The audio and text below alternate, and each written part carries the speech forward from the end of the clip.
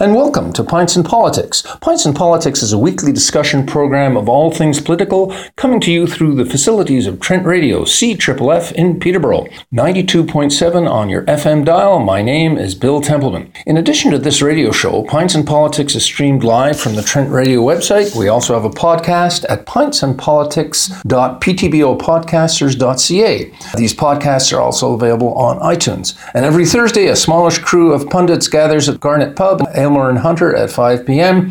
downtown Peterborough for an informal gathering where we talk about all things political at all levels. Everyone's welcome. Please join us. We post on Twitter at Bill Temp and on the Cooperate Facebook page.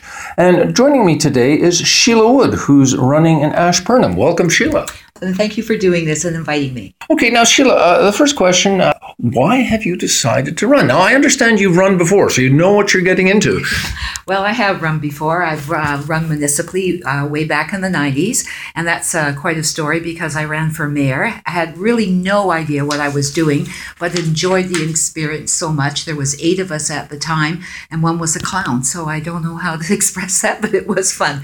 The other time I have been involved in politics is I did run in 2014 for the NDP here in Peterborough, and that was an amazing experience too. So between that, having a daughter at Queen's Park as an elected MPP, I'm pretty political, and I love it, and I love meeting people. Now, what do you hope to bring to this campaign as a candidate?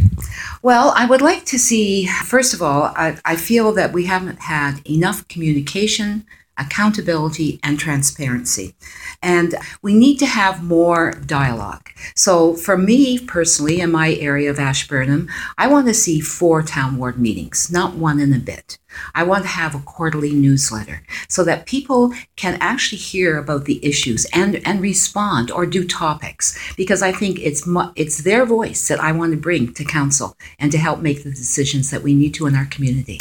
Okay, now obviously you're aware of the local issues and what's been going on in council and in the news over the last couple of years. What issues do you think will emerge during the campaign when you go knocking on doors? Well, I have been out knocking on doors in this heat, and let me tell you, it's been an experience, right? However, everyone has been very nice and very congenial. And the main issues I've heard, and not in any one order at all, is that it's about transportation, greenways, PDI is still a hot topic, and which one I do not believe we should be selling. I would go on record with that. And we should wait till we have a new municipal council. Sustainability going forward, right? Our greenways program. And as you probably saw in the paper today, that it has been canceled again because the province is not going to put in the money, and the city of Peterborough apparently doesn't have the money to do the $15 million to do that. But let me tell you, we have been asking for that since 2008. So there's got to be some money there. Other issues are roads, proper planning. Of course, the parkway. People do not want to see the parkway, but they do want to see better transportation, a mixed transportation for our city, because we have such a diverse group of people here. And of course, the casino. The casino is still a hot topic simply because it is going to have a trickle-down effect on our services. And people don't realize that yet. It's a bricks and mortar. Online gambling is the way to go. So eventually, we're going to be stuck with a white elephant. I put that on the record right now, because that's exactly what happened to Ajax after 10 years. Interesting. Now, in Ajax, they built a casino, and as the expression is not, they didn't come. No. And so what happened there? Well, it's closing because of all the other casinos that are opening. I mean, there's only so much of people and tourists and so on and so forth to go around, right? But it's been taken over because Pickering is going to do this big entertainment conglomerate. Mm-hmm. Right, so you're swallowed up. But I fought that. I was on the No Casino Committee. I was on the No Parkway Committee. I'm an activist at heart. I listen to people, but at the same time, when you're planning your community, and here we are with a municipal election, that we should be thinking outside these silos and looking to the future, because that's where it's at. I might not be in that future. I hope I am, but I am elected. But at the same time, I want people to start thinking about that. All right. Now, you mentioned, having been involved in some of these issues. You just described your involvement in the casino. What should the city be doing differently in terms of civic engagement, how they engage, how the city, both staff and politicians, engage with the public on issues in between elections? Well, that's my big thing. It is about communication. So I believe as a councillor, when you're elected as a councillor, you have to bring your constituents' voice to council. So you cannot have enough meetings, in my view. Like if there are big topics like PDI, like there was with the Parkway, like there was with the casino, you need to have meetings with your constituents, do those reports, put those reports to staff, have them incorporated, and when you're on council, every time you can use a tool at your disposal, like under a motion or, let's have a referendum or let's have another report or under new business, you've got to use that. It's okay to sit on council and yell out, I don't agree, or I don't want this. You've got to have something to back that up. Fair enough. Now, what would you like to focus on yourself during this campaign? And let me frame that a bit. I was impressed by Dan Terrion's launch speech where she said, I'm going to focus on jobs, infrastructure, and the economy. So what are your three? Well, I have more than three, but I'll put it this way. For the ward of Ashburnham, I want to focus on the ward. First and foremost, I want to see more vitality there. I want to see more events. We have a great downtown. I'm a great supporter of downtowns. I worked for the downtown BIA for 11 and a half years. So I feel that that's your base. You attract people. You have promotions. You have this happening. For the whole city, I would say for the three that encompasses Ashburnham too, is a transportation plan that is good, that not only looks at speed bumps or slowing down traffic, but looks at a bigger picture. Like today in the paper, there's going to be a huge development up on the east of the lift lock, 354 homes and apartments. And here we go back to communication. We hear about it today. They're having a meeting on Thursday. People are on holiday. Who's touching base with this? So transportation. I'd like to focus on sustainability, green waste. They took away our styrofoam program. Styrofoam. It was a minimal cost, $50,000. Like we go backwards. Other cities have green waste programs. Other cities have styrofoam. So I want to see that happen. That's important to me. Sidewalks, mobility issues, affordable housing. I mean, I could go on. But transportation, proper planning, and just let me say, if you have an official plan, and I know about official plans for many years with the big box stores, you should stick to your official plan. I know it's fluid, but if you have that, you stick to it and you make it work. And you incorporate health, well-being, transportation, social housing. You incorporate all the great reports that have been done over the last millennium of years that I've been around. And you put this in and you stick to it. You don't just say, because some developer comes in, we're going to let you have that.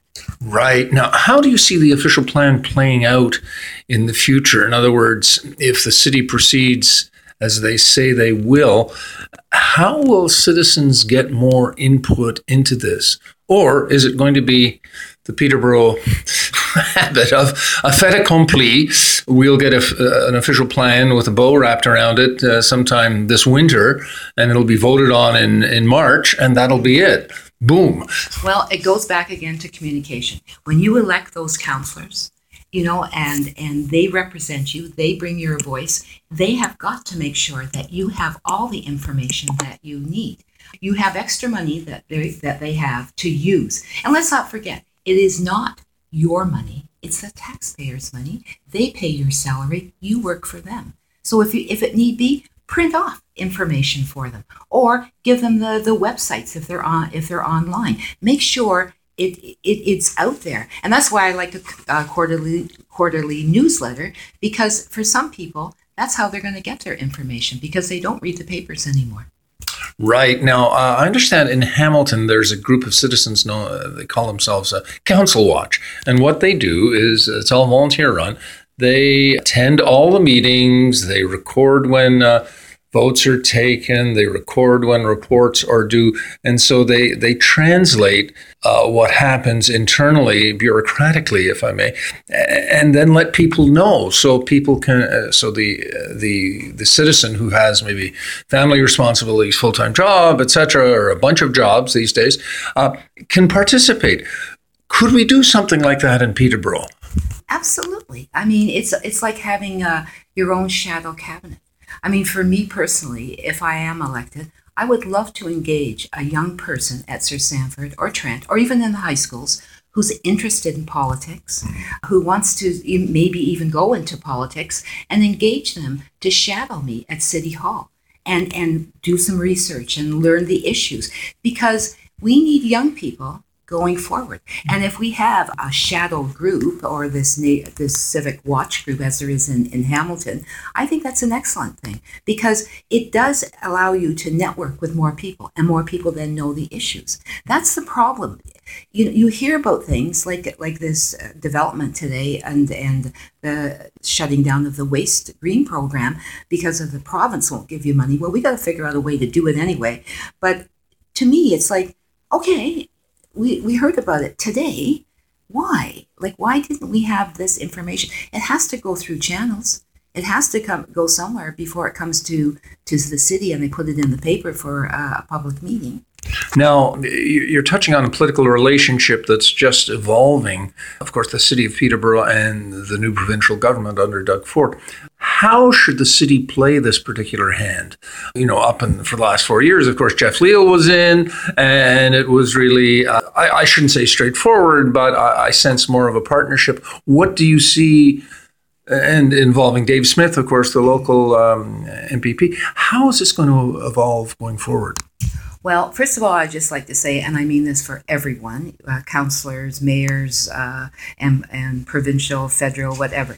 Just because you get elected, you don't stop knocking on doors and finding out what's going on. So I believe the city has to lobby Dave Smith, has to have a dialogue with him to find out why they cut out 758 green contracts and our cap and trade and their carbon and the waste program.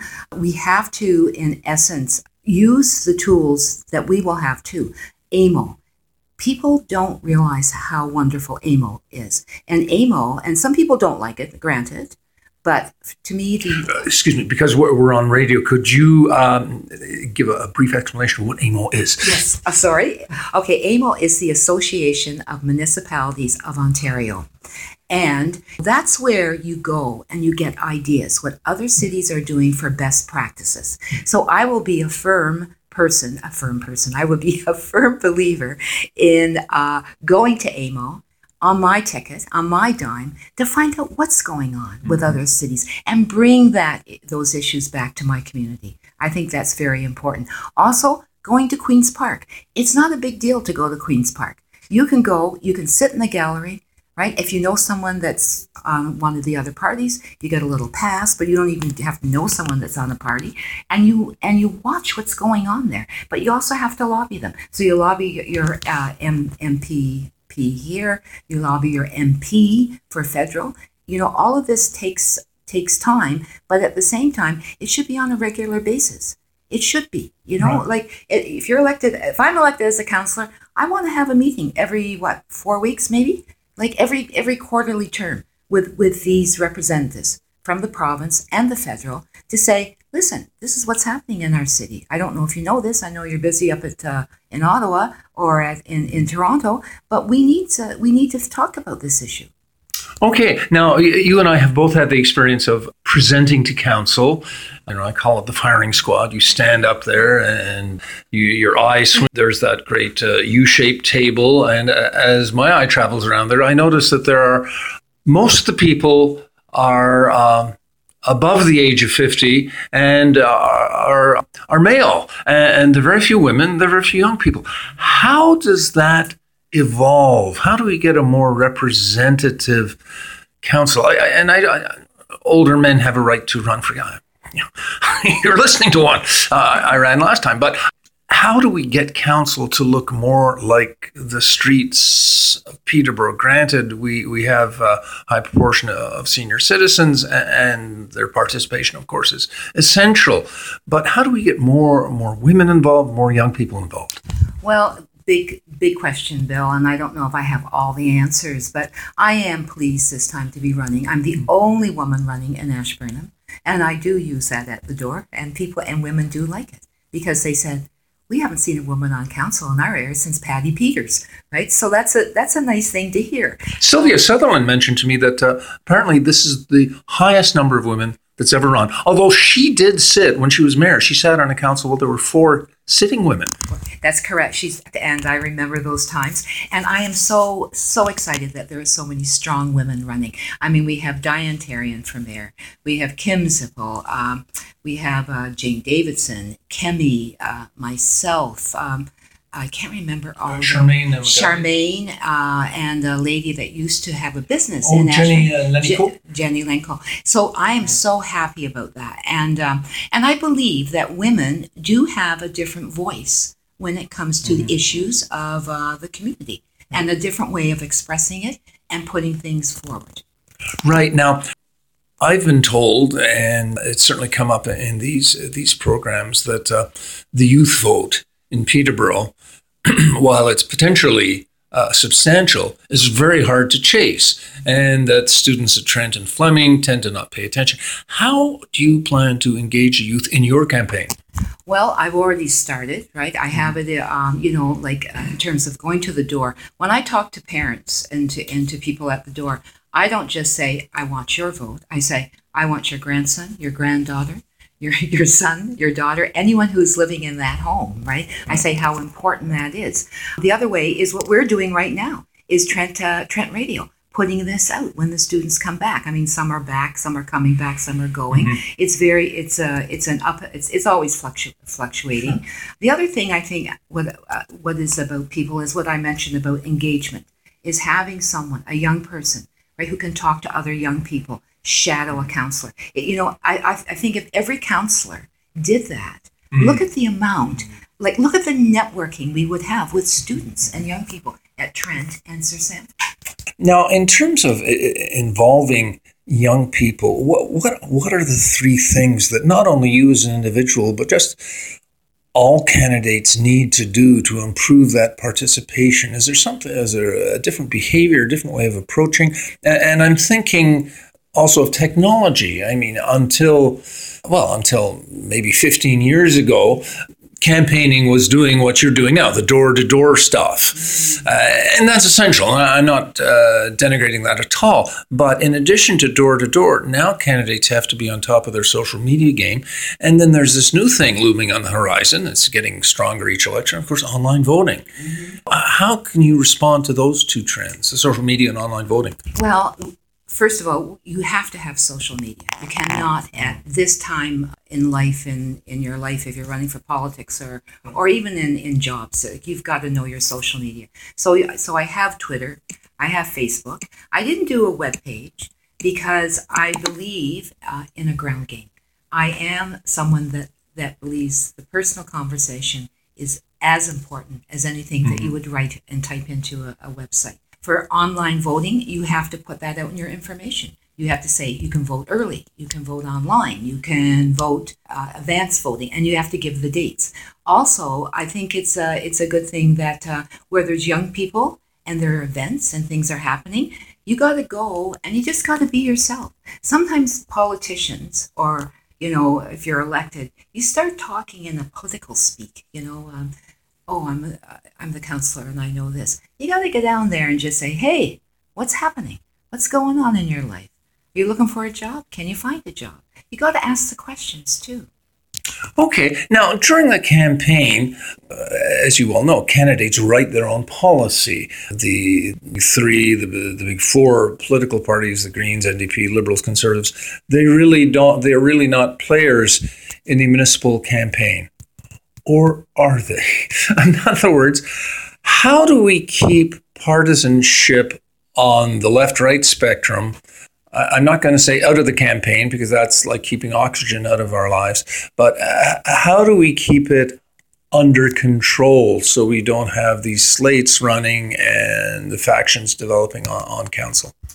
I think it's the person you are. If your beliefs are for, taking care of healthcare, taking care of affordable housing, helping people who are marginalized, if you feel you can have a balance between social programs and development, it's like who you are as the person. That sort of dictates who you are in your provincial or federal makeup of character. I keep it out of my campaign because I don't see any point of saying to someone, I ran in the provincial for the NDP, but I do have it in my material. So if people want to read it, they'll read it, right? And I'm not ashamed of it, right? But those are my beliefs. That that party is the party that I most identify with. But that is the party that I think identifies, for me personally, with more people in our province. Sure. Now, when you're going door to door and you get this inevitable question, it certainly didn't happen to me at every door, but it did come up, and it was always a tough question.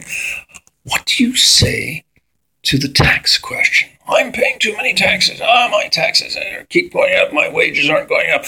How do you respond to those? Well, I had that question yesterday up in my area, and it was a pointed conversation because it's two prongs, right? Yeah. You don't want your taxes to go up. You've got to, people are fed up with taxes. It doesn't matter who you talk to, what party you represent, who got in, whatever. Taxes. It's always about that. I mean, it trickles down to your cable bills.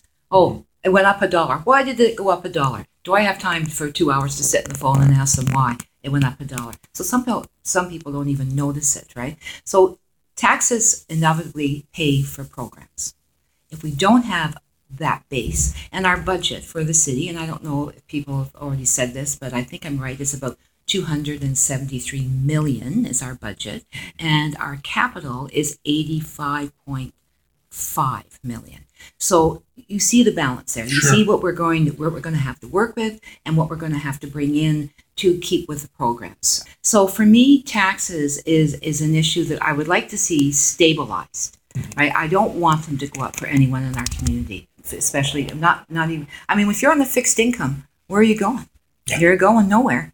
Right, you are not, and I know that for a fact, right? I mean, I'm retired. My husband is retired, and there's no, there's nothing else happening there right at the moment, yeah. Right? So for me, it's two-pronged, right? You got to express yourself in a way that we need taxes for certain things, as long as those taxes go to the things that people want to see. Like I've heard people say at the door, "I would like a swimming pool down at Beavermead because you can't use that lake 3/4 of the time." And I said, well, that would be a big tax thing, to do that. We'd have to shuffle money around and we'd have to raise money. And that's okay. I don't mind private and public partnerships. And they said, yeah, but it would be worth it, Sheila. It would be worth it just to have that for our kids and company and people who come to the city and to enhance Beavermead Park. So I see that as a good thing because you know why? We're going to put another pool up at Trent University with that new development. And why are we putting another pool up there? You got to take a bus, right? I mean, I could go on, and that's not sustainable for me. Okay. Now, one of the other candidates happened to mention to me during one of these discussions that only, and I haven't checked this stat out, but it sounds quite plausible.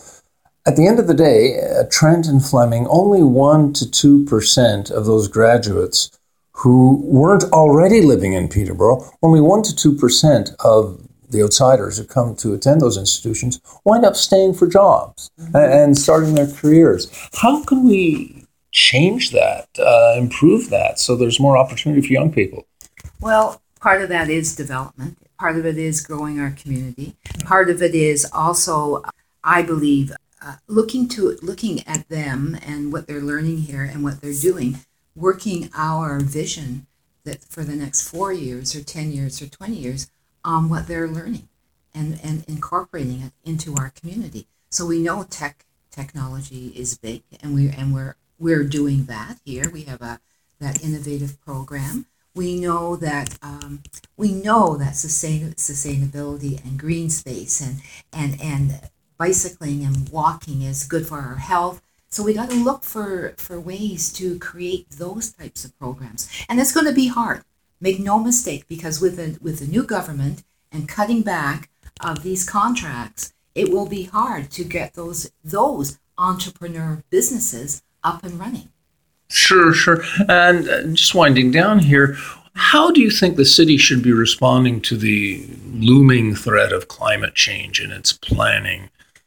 Well, we don't do enough, I don't think. Okay, right off the bat, I think we need to do more. We've got to engage people who really, really understand climate change. There's people out there that teach courses on climate change.